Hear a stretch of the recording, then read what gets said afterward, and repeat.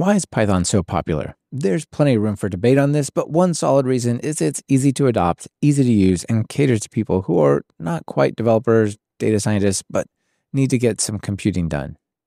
Do you know where the largest untapped set of those people hang out? Excel. That's why it's super exciting that Python is now going to be built directly into Excel. Just go into a cell and type =pi, and you're off writing full Python 3 code that is backed by a lightweight Anaconda distribution of Python. We have Dr. Sarah Kaiser here to give us the rundown on Python and Excel. This is Talk Python to Me, episode 445, recorded live and on location at Microsoft Ignite in Seattle, November 16th, 2023.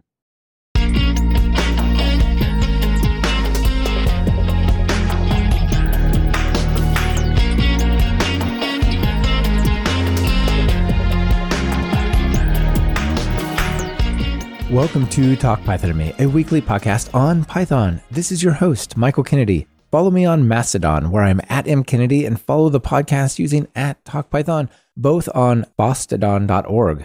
Keep up with the show and listen to over 7 years of past episodes at talkpython.fm. We've started streaming most of our episodes live on YouTube. Subscribe to our YouTube channel over at talkpython.fm/YouTube to get notified about upcoming shows and be part of that episode. This episode is sponsored by Posit Connect from the makers of Shiny. Publish, share, and deploy all of your data projects that you're creating using Python. Streamlit, Dash, Shiny, Bokeh, FastAPI, Flask, Quarto, reports, dashboards, and APIs. Posit Connect supports all of them. Try Posit Connect for free by going to talkpython.fm/posit, POSIT.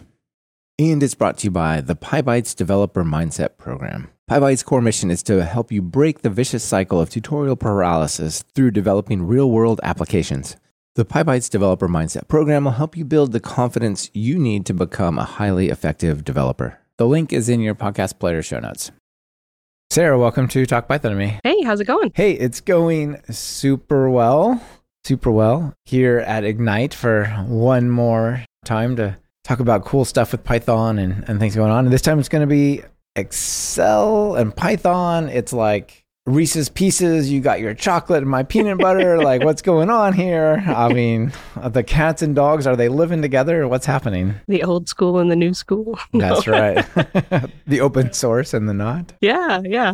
My background is I've been a data scientist for a long time. I did my PhD in quantum computing in like experimental physics stuff. So my first programming language was Mathematica, and that was actually what got me hooked on kind of the notebook sort of interface. Yeah, okay. Well, normally people say their first programming language when that's the background is MATLAB. Yeah. But I would say Mathematica is like the proper mathematician's programming space because it does symbolic math, right? Which is so remarkable when you see it go. Yeah, like that was basically like I could visualize. The thing was being able to do easy visualizations. So actually after undergrad, I worked at Mathematica for a while on their visualizations team. Yeah. What technologies was that in? I was actually just writing Mathematica in Mathematica. Thankfully, I didn't have to touch any of the optimization stuff underneath, but designing new like gauges and plotting built-ins and stuff like that. I really enjoy visualizing and understanding data that way. And so when I got to grad school, realized that none of our instruments talked together. Like everything was an entirely separate, archaic, non-documented protocol. And we were having to somehow like either sit by hand and match up all of these CSV dumps from the different tools and stuff like that. So basically, I started learning Python to make our lab work. So initially, it was like using serial and C-types libraries to actually interface with these APIs. But I realized someone once showed me Jupyter Notebooks, and I was like, okay, this is how this is the way. This is Mathematica for Python. Exactly. So I have been using Jupyter Notebooks almost since they came out and really enjoyed that both as a learning tool, a teaching tool, and a kind of reproducible science tool. Yeah, it's just taken the world by storm, really. They were here at Microsoft Ignite, the keynote. They had like basically one code-oriented demo in the 2.5-hour keynote, and it was, now we have a Jupyter notebook with some Python code that's going to do some machine learning and, back to cats and dogs. Yeah. That's incredible. So, yeah, very cool. these days? What are you doing? I am a developer advocate at Microsoft on the Python team, focusing on data science and machine learning-y sorts of Python tools. So I get to do all the fun stuff with pandas, NumPy, SciPy, all of those things. And that's kind of why when I heard about the Python and Excel preview, I was like, oh, I have done many pandas import from Excel sort of things, and was kind of curious as to see, because initially I was like, I'm pretty cool with my Python. I'm not sure why I want to go that way, but suffice it to say, I think I'm convinced now. Are you? Okay. Yeah, because it's kind of a different way than a Jupyter Notebook. It's for pluses and minuses. We'll talk about some fun ones of those as we go. Who are you evangelizing Python on the behalf of Microsoft to? So are you talking to like companies that do .NET and saying, hey, you should do Python? Or are you talking to companies that love Python and saying like, hey, you should consider Azure or our offering? What does your world look like? What do you do day to day? Yeah. A lot of it is doing testing. I work a lot with the VS Code team and the Jupyter, specifically like the Jupyter features in VS Code, to make sure all the notebooks work, to make sure, packages with kind of weird output visualizations, are they rendering properly? Generally, I think I work with a lot of the actual Python open source maintainer communities in the kind of scientific Python space. So like with the NumFocus supported projects, and really just try to kind of understand what are they running into. And as we're definitely seeing both with all of the LLM and machine learning stuff, like data is getting so big that I definitely can't open it in one Excel sheet. Yeah. And so the data is, basically it's all native on the cloud. And so there's, I think, a lot of kind of the academic space that I come from of like, that isn't really part of the curriculum or what's taught, or, people kind of have to learn it ad hoc. And so basically, I kind of like to think of myself as someone who gets to go do all of that learning about kind of how does science and data interact with the cloud, and in this case, specifically Azure, and just try and help build out like build sample apps, things like that can make it so they don't have to waste half their PhD time trying to understand cloud DevOps stuff. Yeah, it sounds a little bit like, a lot of people who are just brought into a lab and said, here, you're going to learn Python, and then you can go do your actual research. They often sort of skimp out on like some of the very basic software practices, like what is Git? What is DevOps? How do I run this? Like those kinds of things, right? So maybe I've run a lot of workshops like that. Have you? Basically, in my postdocs, I got really tired of my teams and groups that I was working with not knowing. So I basically made a standard 2-day workshop that was like all of the computer science skills you missed in your physics degree. We did have at one point data that just existed only on a jump drive, and that jump drive walked away, and that does not feel super good from a research standpoint. I can imagine. So, yeah, let's just say we had a review of that and instituted new policies. we decided backups are good. Yep. Yeah, it's a bit of a diversion, but I worked on some math research before I graduated and got my bachelor's, and it was just in C++, but we had these large Silicon Graphics computers, like big mainframe thing, and we had Onyx workstations that went into it. We came in one morning and nobody could log in. The computers wouldn't respond or turn on. It's like a $250,000 computer that got used and it won't turn on. We're like, oh boy.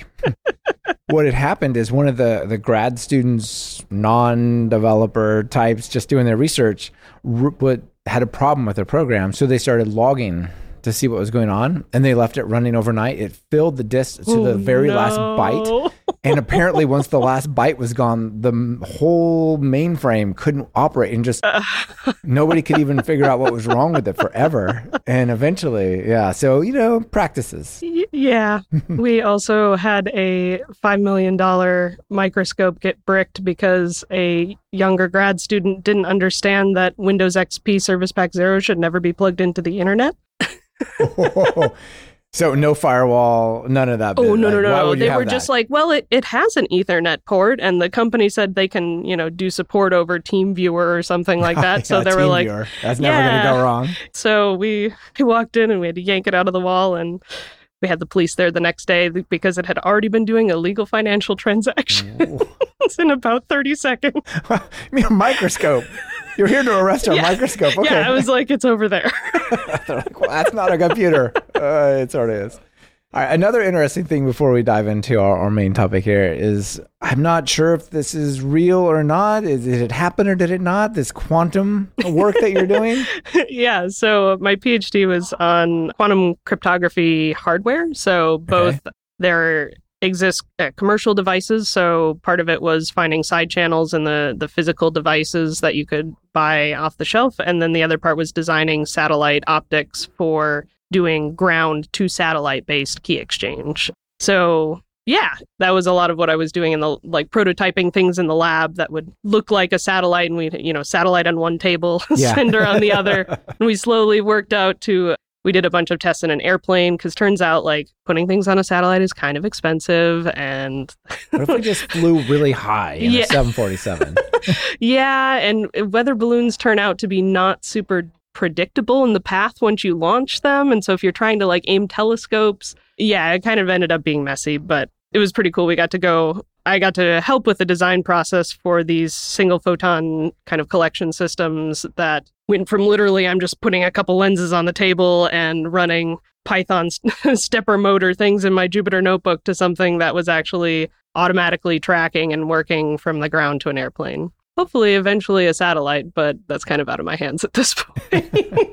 Yeah, space takes a long time to get to. A lot of planning, we worked on it for 8 years, and then we had our launch window missed by a week. Oof, or something like that, right? Yeah, that's rough. And as a grad student, you got to get out of there. Yeah, you're like, I got to get a degree. I need to eat. Yes. So let's get going. Cool. Well, that sounds like a really fun project. You must have learned a lot. And whenever you're talking to hardware, I think that's a special kind of programming. It's not just I run the program and then it just goes a little bit there's stuff it touches.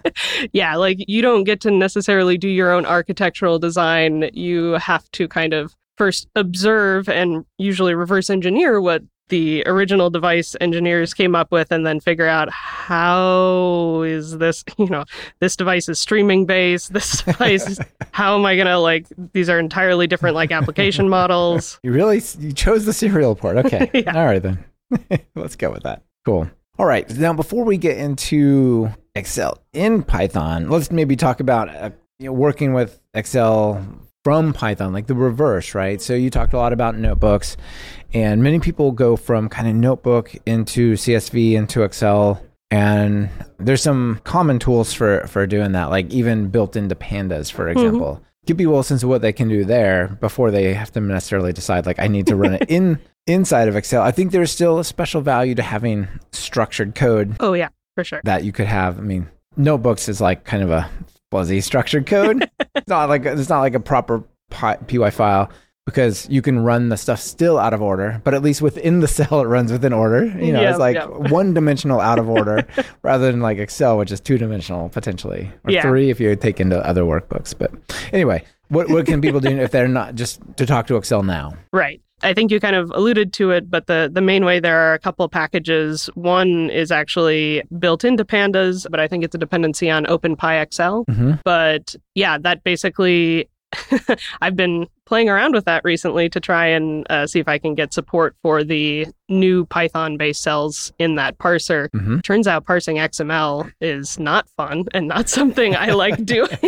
But I've spent the last 2 days parsing Excel or XML, and oh my gosh, it's not the funnest. In particular, standardized document specs, because that's basically, so there are wonderful packages out there already that do this for you. And so what you would do is you'd basically just hand your Excel file, CSV, whatever, to these packages, and they would return them as basically whatever you like. Usually I go to pandas tables or data frames, because why not? But yeah, so there's basically any format that you could pretty much want. There's probably already really nice tooling to import that, and you can just go right on your merry way using your Python. Yeah, you can use the XLSX writer if you want to create Excel. It, right? Yeah, it's really cool. You can even make plots. You can, from Python, make a plot in the Excel worksheet so that when somebody opens it, they see the plot made in Excel. Kind of crazy. This portion of Talk Python to Me is brought to you by Posit, the makers of Shiny, formerly RStudio, and especially Shiny for Python. Let me ask you a question. Are you building awesome things? Of course you are. You're a developer or a data scientist. That's what we do. And you should check out Posit Connect. Posit Connect is a way for you to publish, share, and deploy all the data products that you're building using Python. People ask me the same question all the time. Michael, I have some cool data science project or notebook that I built. How do I share it with my users, stakeholders, teammates? Do I need to learn Fast API or Flask or maybe Vue or React.js? Hold on now. Those are cool technologies, and I'm sure you'd benefit from them, but maybe stay focused on the data project? Let Posit Connect handle that side of things. With Posit Connect, you can rapidly and securely deploy the things you build in Python. Streamlit, Dash, Shiny, Bokeh, Fast API, Flask, Quarto, ports, dashboards, and APIs. Posit Connect supports all of them. And Posit Connect comes with all the bells and whistles to satisfy IT and other enterprise requirements. Make deployment the easiest step in your workflow with Posit Connect. For a limited time, you can try Posit Connect for free for 3 months by going to talkpython.fm/posit. That's talkpython.fm/POSIT. The link is in your podcast player show notes. Thank you to the team at Posit for supporting Talk Python. That's been around for a long time. That's not like an announcement or anything, right? People have been, there's been different ways and they've come in and out of support for different Python versions and stuff. So, but there are ways to kind of do that. And I see that a lot of people are like, I'm working in notebooks, but the final consumer of this information is not a data scientist or a Python person. They live in Excel and they live in Outlook. The only thing I can give them is Excel spreadsheets or a PDF. Yep, that is pretty much always the output of my notebooks is I either export it, like the whole notebook as a PDF or basically organizing things such that I can use pandas or something to export it to an Excel workbook. But it's kind of a pain then because like you have there's that translation step that you kind of have to keep going back and forth. If you're dialoguing, somebody says, oh, but what happens if you do this? And it's like, okay, I got to go rerun and remake a new PDF for you. Could you just like do it? Change. Like, could you just incorporate that? Like, yeah. It's not the same change. We got to read. Ideally, we all have nice DevOps pipelines where, you commit a change to source and it re-renders all the notebooks. That's in a perfect world. Of course, that's how it works. Yes, obviously, that's how I always work. It is. So I guess, before we get into the details of how this works, like why, right? Because we just laid out, it is possible to like go to notebooks, have Excel kind of as an output and a save as in a sense. The biggest thing for me is like, well, it's not intended, of course, as any sort of replacement. It really is, as you were kind of mentioning before, it's like a different front end sort of thing. Like there's Python scripts, there's Jupyter Notebooks, which is kind of like an alternative front end for writing that Python code. I kind of think of using Excel and Python like this as kind of using a different kind of data first. Like whenever we're thinking about data, it's usually in some form of grid or table or something like that. Yeah. So like being able to work with the data kind of visually in that sort of UI is really, really interesting. And kind of to the point that you just made about like the end consumer might only know how to use Excel and doesn't know anything about Python or doesn't know anything about running DevOps pipeline. I didn't mean that comment either to be disparaging because there are people that do incredible stuff with Excel. Maybe they shouldn't, but they can and they do. I have, in kind of delving, trying to understand what are like the weirdest things Excel can do as I've been trying to make demos. Like people do some weird like competitions with Excel. Like there's the painting in Excel. Is there like flight simulator? There's flight simulator. Like you can, with macros, it's very scary. So absolutely. Like I am not an Excel pro. I am a Python developer who uses Excel when prompted, basically. Sure. Yeah. Well, I mean, there's no question, absolutely no debate about it, that the upper bound of what you can do with Python is greater than the upper bound of what you can do with Excel. But so many people have tabular data and they need reports and understanding and change this, what happens there. And yeah. And I think the biggest value, like kind of having played with this now for a little over half a year, is collaboration. You don't have to have that iteration loop between, okay, here we talked about it, or, you came and sat at my computer while I showed you, my Jupyter Notebook so we could make changes like that. all of the things like having multiple people in the Excel doc at once. You can just send the share link and they can join and they can run things in the notebook. They don't have to install or set up Python. Mm-hmm. And you can leave comments like you would in Word docs. So like basically that whole kind of review and collaboration workflow just turns into something that people are already pretty familiar with like Word docs and stuff like that, which is a thing that Jupyter Notebooks generally don't have. So I think that's kind of one of the most interesting differentiators between them. Yeah. I just, like an hour and a half ago, released the episode on Notebook 7 and Jupyter Lab 4, which comes with the real-time collaboration and stuff. Yes, which is really exciting. Yeah, it's quite exciting. So it's on the horizon. Yeah, if it hasn't been like a common thing, but even so, again, a lot of these people are not going to be in the notebook to collaborate with you. Right. It's fine. And you played with this for a while. How much of this is going to be a gateway experience to doing more? Like, I couldn't remember that Excel formula, but I asked Copilot and it told me to do this Python thing, and it totally made more sense to me. Maybe I should just learn a little more Python and kind of grow beyond Excel. Like, what do you think of this as a first step for many people who would go, I'm not a programmer. No way. I'm not a geek. No.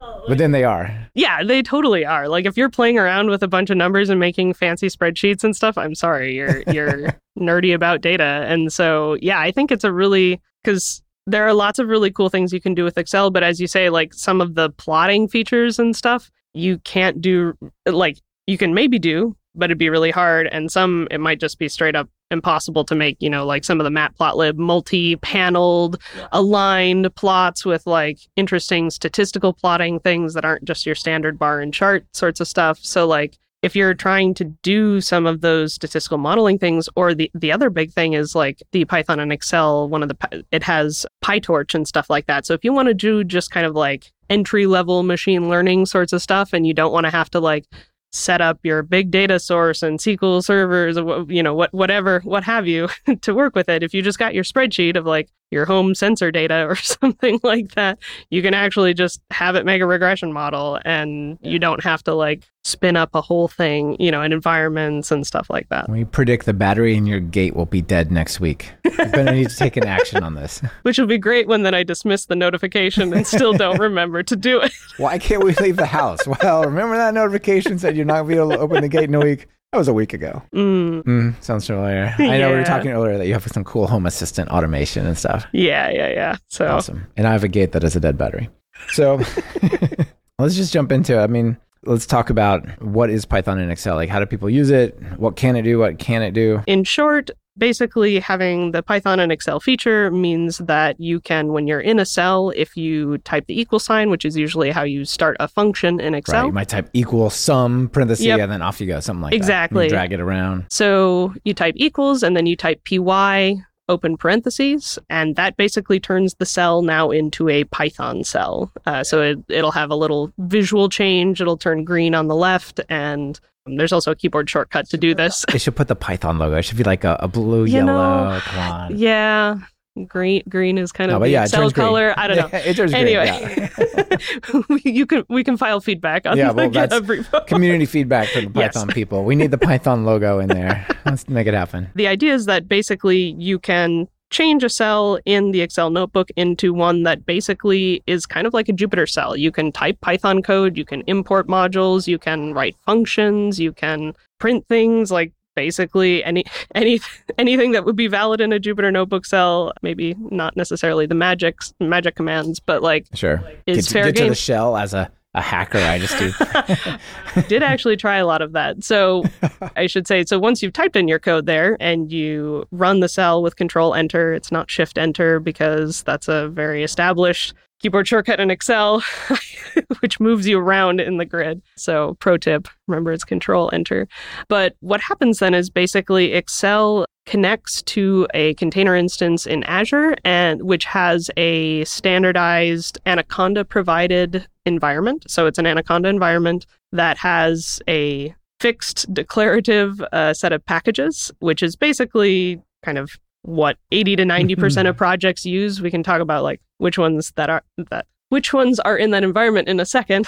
Yeah. But your code then runs in this, it referred to as like an iron box in this container instance. So it does not doesn't know who you are. It doesn't know you. Well, I mean, you are and it's basically running a Jupyter kernel in that box. Right, okay. So like the kind of communication, if you have multiple cells in your sheet that have Python code in it, every time you make a change, just like an Excel would normally kind of like recalculate everything in the sheet, it will basically ping that iron box and as if it was kind of like a Jupyter notebook. That's the thing that surprised me most, is that it doesn't just run locally, because you could embed the Python runtime into Excel without any trouble. Yes. And in terms of making the good path work. Yes. But I think part of the design philosophy with this as a feature to Excel is this is an enterprise product that enterprises want to use, and IT admins want to feel good about, what security permissions, things, where data can come from, like all of the permission you don't compliance, want the CISO good stuff. to go, it does what? Yeah, no, we're not doing that. And we just recovered from the ransomware thing. So we're definitely not, we're done.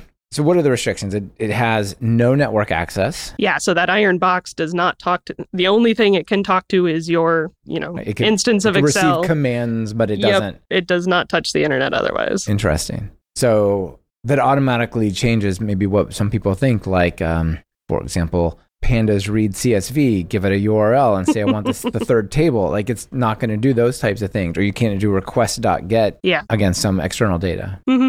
Which initially I was like really sad about.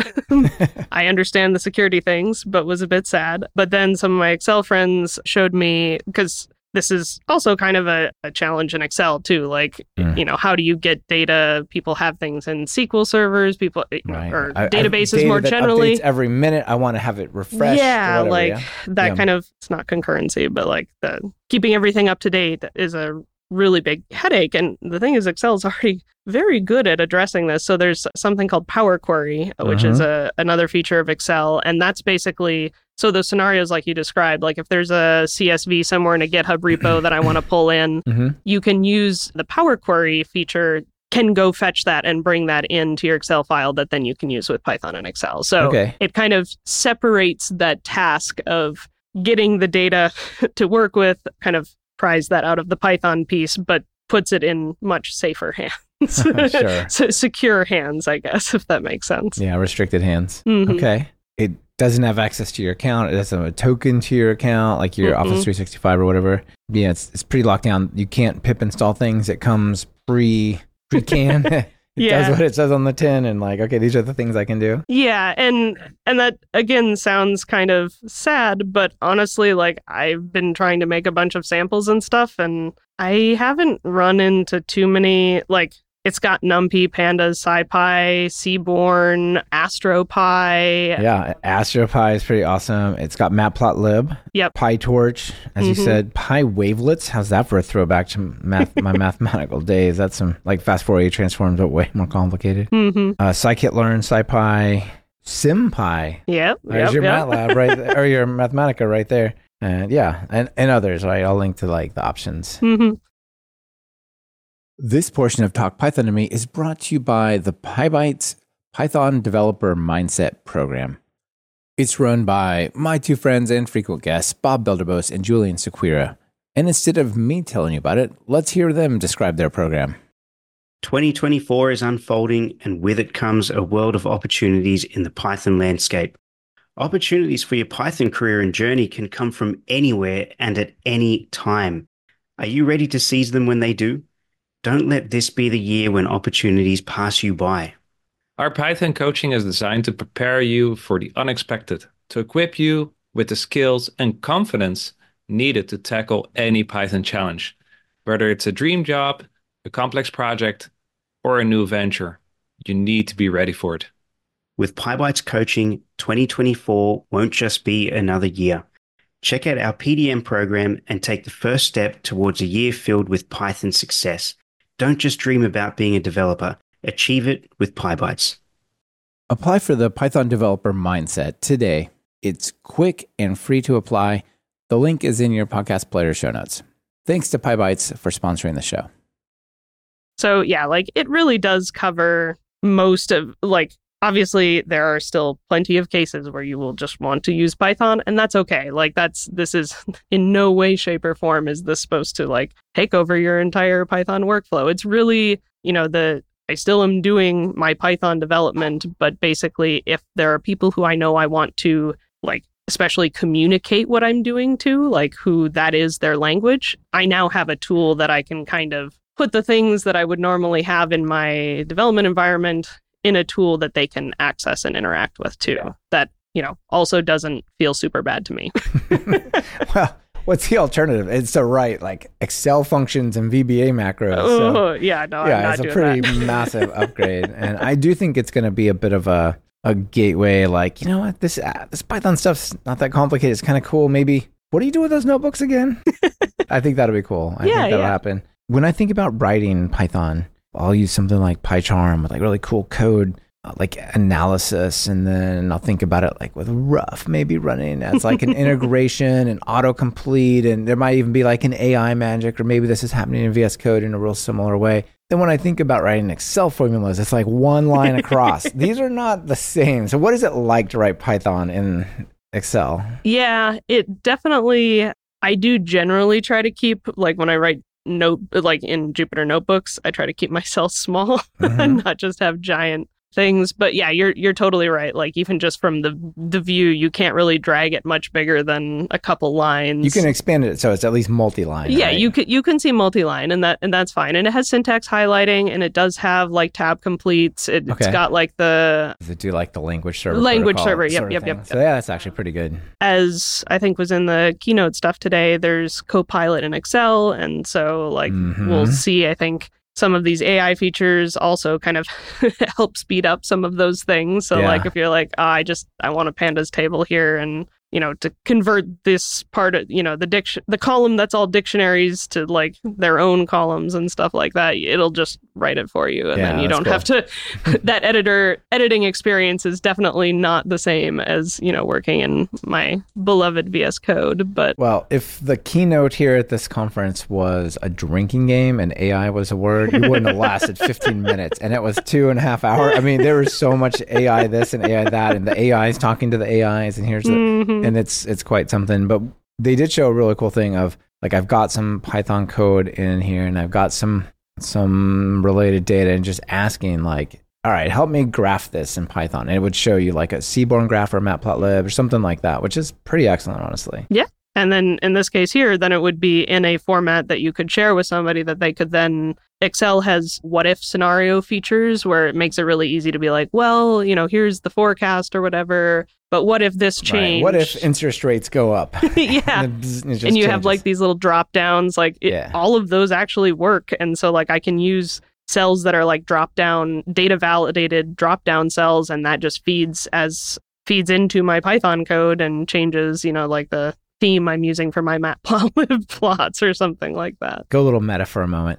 Could I use pandas or XSLX writer, whatever the extension is, to write an Excel workbook spreadsheet that itself has Python in it? In principle, yes. They're just formulas. They're just strings that go into formulas. Yes, right? And that's precisely what I've been working on recently, is to try and figure out how to integrate into some of the existing Python packages, because basically what you need to do is make sure all of that data is inserted into the XML document model in the right way and stuff. Like it's pretty cool. Like you can take an Excel, an Excel notebook. If you just change the extension to zip, then you get to see all the XML that's inside of it, and you can just see.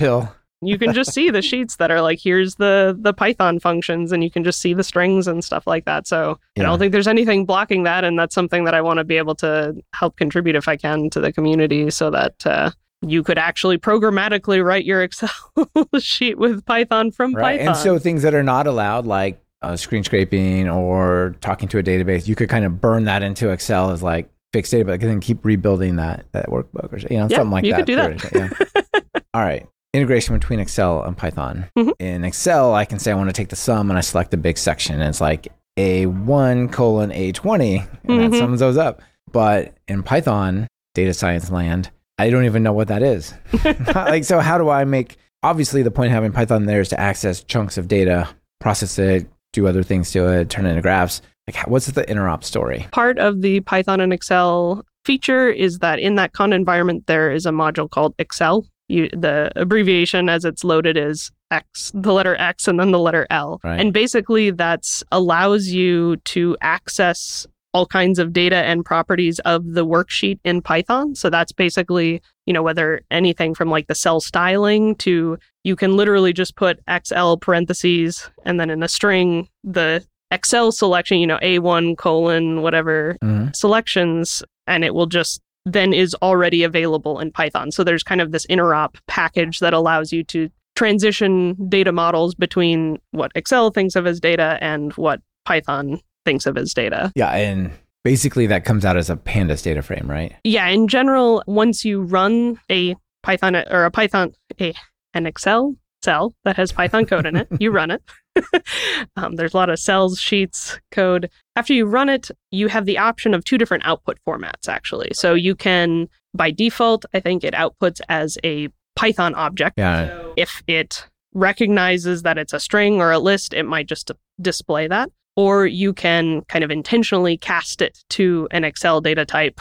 And again, if it can automagically understand that, this dictionary should just be in a list or something like that. And a lot of that functionality is kind of provided by the collaboration with Anaconda. So you'll see, like, if you have it return like a Python object, if you hover over it, it'll show you, like, if it's a class, it might have show you the properties, and then you could drill in and say, turn the output into displaying this property, but it shows you a little pop-up with the Anaconda logo in the corner and stuff. Yeah, that's some interesting branding there. I did notice that as well. Yeah. In Jupyter, I can have a cell. I can say like X equals something. And then some other point in time, I can say X squared, or whatever. That assumes I'm running them top to bottom, or at least those two cells, the one that defines the X is run before the one that uses the X, which makes notebooks little bit non-deterministic, and if you don't just go run all cells. But Excel takes it to a whole nother level, right? This refers to that, which points over there, and then that goes up, and then it goes back down, and it's all over. How do we make sense of like the connections? Yeah, it is something that I've like always is very impressive about Excel, because I'll like copy and paste chunks of things and somehow all the references stay correct, like that's not what would happen if I refactored my Python code. By default, the execution order goes left to right and then down. So that's something I generally just kind of by convention use single columns. We're just going down. And left to right on the number of worksheets. So it evaluates everything in the first, like if you have tabs at the bottom for separate sheets. Yeah, you can go cross sheet as well. Oh, yeah. And so like, honestly, one of the things, kind of habits I've developed working with this is the first sheet in like the top left corner, I put any sort of like inits or things that like, things I want to have defined everywhere. I just put in literally the first cell that it could ever possibly evaluate. And then everything else from there, will be what it's going to be.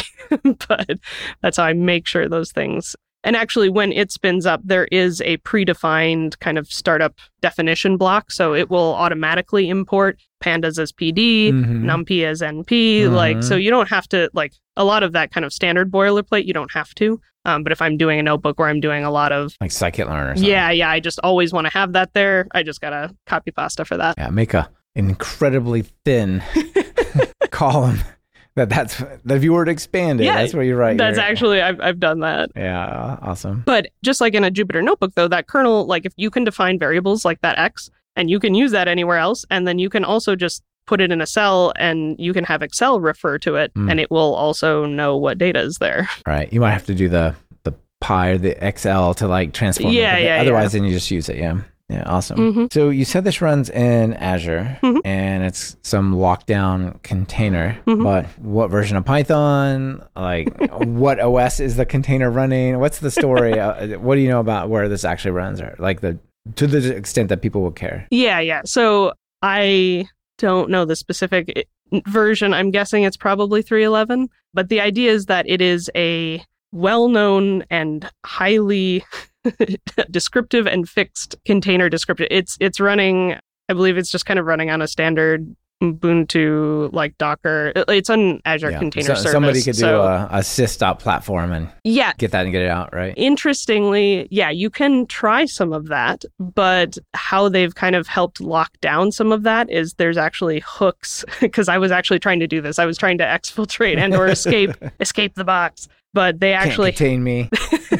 They have hooks in the Python interpreter that basically can catch anything before it touches anything outside of Python. And so it's, I mean, I am not a security expert. I am not a security expert, but any like naive sort of like, I'm going to import sys and like manipulate permissions. os.run, open pip install. Exactly. So all of that is pretty safe. Yeah. It's going to be, a modern version of Python. It's going to have everything up to date. And from a supply chain standpoint, it's all provided by Anaconda, which they have assertions about code origin and stuff like that. So really, it should be the most best definition of a reproducible environment that will literally, so like even in perpetuity, like if you hand the worksheet to somebody else and you 10 years later come back to it, assuming the earth hasn't blown up, presumably it'll run in a container of exactly the same description, so you don't have to worry about shoot, I wrote this in a version of Python that now the package was built with Python 2.7. Can you believe I wrote it in Python 3? And it's just like, we're in Python 14. It doesn't work. And so many things are still in 2.7. Yeah, I know. It's wrong. Yeah, like so the statement that I saw and the sort of the stability says existing workbooks will still calculate against the version of the environment the workbook was created on, and users can be prompted to upgrade if they want like new runtimes, new Python versions or whatever. So basically, there's no requirements.txt or pyproject.tom all pinning your versions, but at the time of creation, it kind of snapshots effectively a pinned virtual environment. Yeah. And as I mentioned, there is kind of like a fixed startup script for it that does those kind of suggested imports and, settings for things, which you can actually view in Excel. It shows you, and it's read-only right now, but that might be a thing that you might be able to edit at the beginning. So if, there are the things in that one cell that I always put at the beginning, maybe I can change that for my notebooks, sorts of things. Yeah. So it's still in preview. It's not like if I go to my Excel that I've got installed on my Mac and just try to type this, it's not going to like it. It's not going to work because it's a Mac. How do you get it?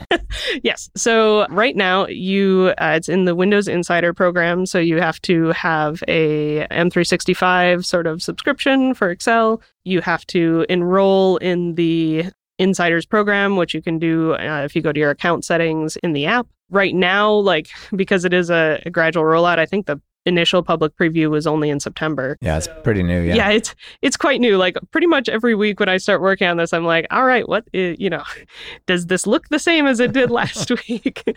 But right now it's only available for Windows machines. It is fully intended to be available on all platforms, including the web-based version, which will be super cool. Yeah. But yeah, right now, Windows initially, and the feature itself will have some sort of cost.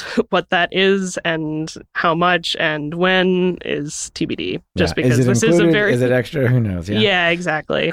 Yeah, awesome. Well, really cool to get a look into this. I think, for me personally, I think the coolest thing about it is that it's going to expose more people to Python, give them a little bit of confidence, and then they can go, only 20 libraries? I heard, over on pypi.org, we're just under 500,000. Maybe I could expand my world a bit, right? That's awesome. Yeah, and you don't have to all right, download a version of Python now, or download a version of Anaconda. Now, make sure you have all the things installed. Make sure you have permissions, things on path. All of that just goes away. Create a virtual environment, activate it. Yeah, all this stuff. Yep. Yeah. It's just already handled for you. You can get right to the fun stuff. Yeah, that's super cool. All right. Well, I always ask at the end of the show for some PyPI package that you think is cool, you've come across, anything that you're like, oh, that's interesting, people should know about. It doesn't have to be popular. Oh, no. There's one I can't think of the name, generates a bunch of fake data for you to use. Okay. Is it Mockaroo? And Mockaroo is the website. Yeah. And there's Faker. Maybe. Faker is good, but it's like Hypothesis. Okay. Come up with a different one, though. Well, one that is near and dear to my heart is actually called PyQIR. So one of mentioned the quantum computing stuff before. One of the open source communities I'm still really engaged with is actually an open source consortium to basically create a LLVM style machine agnostic, language agnostic representation for quantum programs. Wow, okay. Which is really cool. And like most of programming right now was born in Python. Like Python was the host for all of this, but as it's growing up and, kind of leaving the nest, as it were, from Python, basically we need ways to interop like this huge existing tool ecosystem with actual hardware and hardware that supports things that basically the Python like mental model doesn't really match up. And that's why you kind of need domain specific languages for quantum computing. But this PyQIR package gives you kind of an easy way to connect and bootstrap that interop from your quantum programs that you've written in Python to this intermediate representation, QIR, quantum intermediate representation, which is actually LLVM. So you don't have to figure out how to write and export LLVM files. Yeah, awesome. Which is both very fun and informative, and you can do it through Python and Rust. The Pyo3 Rust crate is my favorite. Yeah. So if you're at all interested in quantum computing stuff and you have a Python skill set or interest, that would definitely be a package I'd say go check out. Excellent. All right. Well, final call to action. People want to get started with this stuff. What do they do? Yeah, definitely. There is a great blog post with the original announcement that's got all of the detailed steps for how you find and enroll in the Insiders programs. But other than that, there is a GitHub repo. If you do get a chance to play with this and find all the things that you hate about it and want to come yell at people about, I field a lot of those questions and enjoy it. So you can just come file issues on the GitHub repo and, if something isn't working the way you thought or you find a bug, that's kind of the best way. The team is very active there. And so that's a great way to kind of get some good interaction with the folks who are building this in real time. Very cool. All right. Well, Sarah, thanks for being here. Yeah, absolutely. Thanks so much for having me. Yeah, you bet. Cheers. This has been another episode of Talk Python to Me. Thank you to our sponsors. Be sure to check out what they're offering. It really helps support the show. This episode is sponsored by Posit Connect from the makers of Shiny. Publish, share, and deploy all of your data projects that you're creating using Python. Streamlit, Dash, Shiny, Bokeh, FastAPI, Flask, Quarto, reports, dashboards, and APIs. Posit Connect supports all of them. Try Posit Connect for free by going to talkpython.fm/posit, POSIT. Are you ready to level up your Python career? And could you use a little bit of personal and individualized guidance to do so? Check out the PyBites Python Developer Mindset program. Want to level up your Python? We have one of the largest catalogs of Python video courses over at TalkPython. Our content ranges from true beginners to deeply advanced topics like memory and async. And best of all, there's not a subscription in sight. Check it out for yourself at training.talkpython.fm. Be sure to subscribe to the show. Open your favorite podcast app and search for Python. We should be right at the top. You can also find the iTunes feed at /iTunes, the Google Play feed at /play, and the direct RSS feed at /RSS on talkpython.fm. We're live streaming most of our recordings these days. If you want to be part of the show and have your comments featured on the air, be sure to subscribe to our YouTube channel at talkpython.fm/YouTube. This is your host, Michael Kennedy. Thanks so much for listening. I really appreciate it. Now get out there and write some Python code.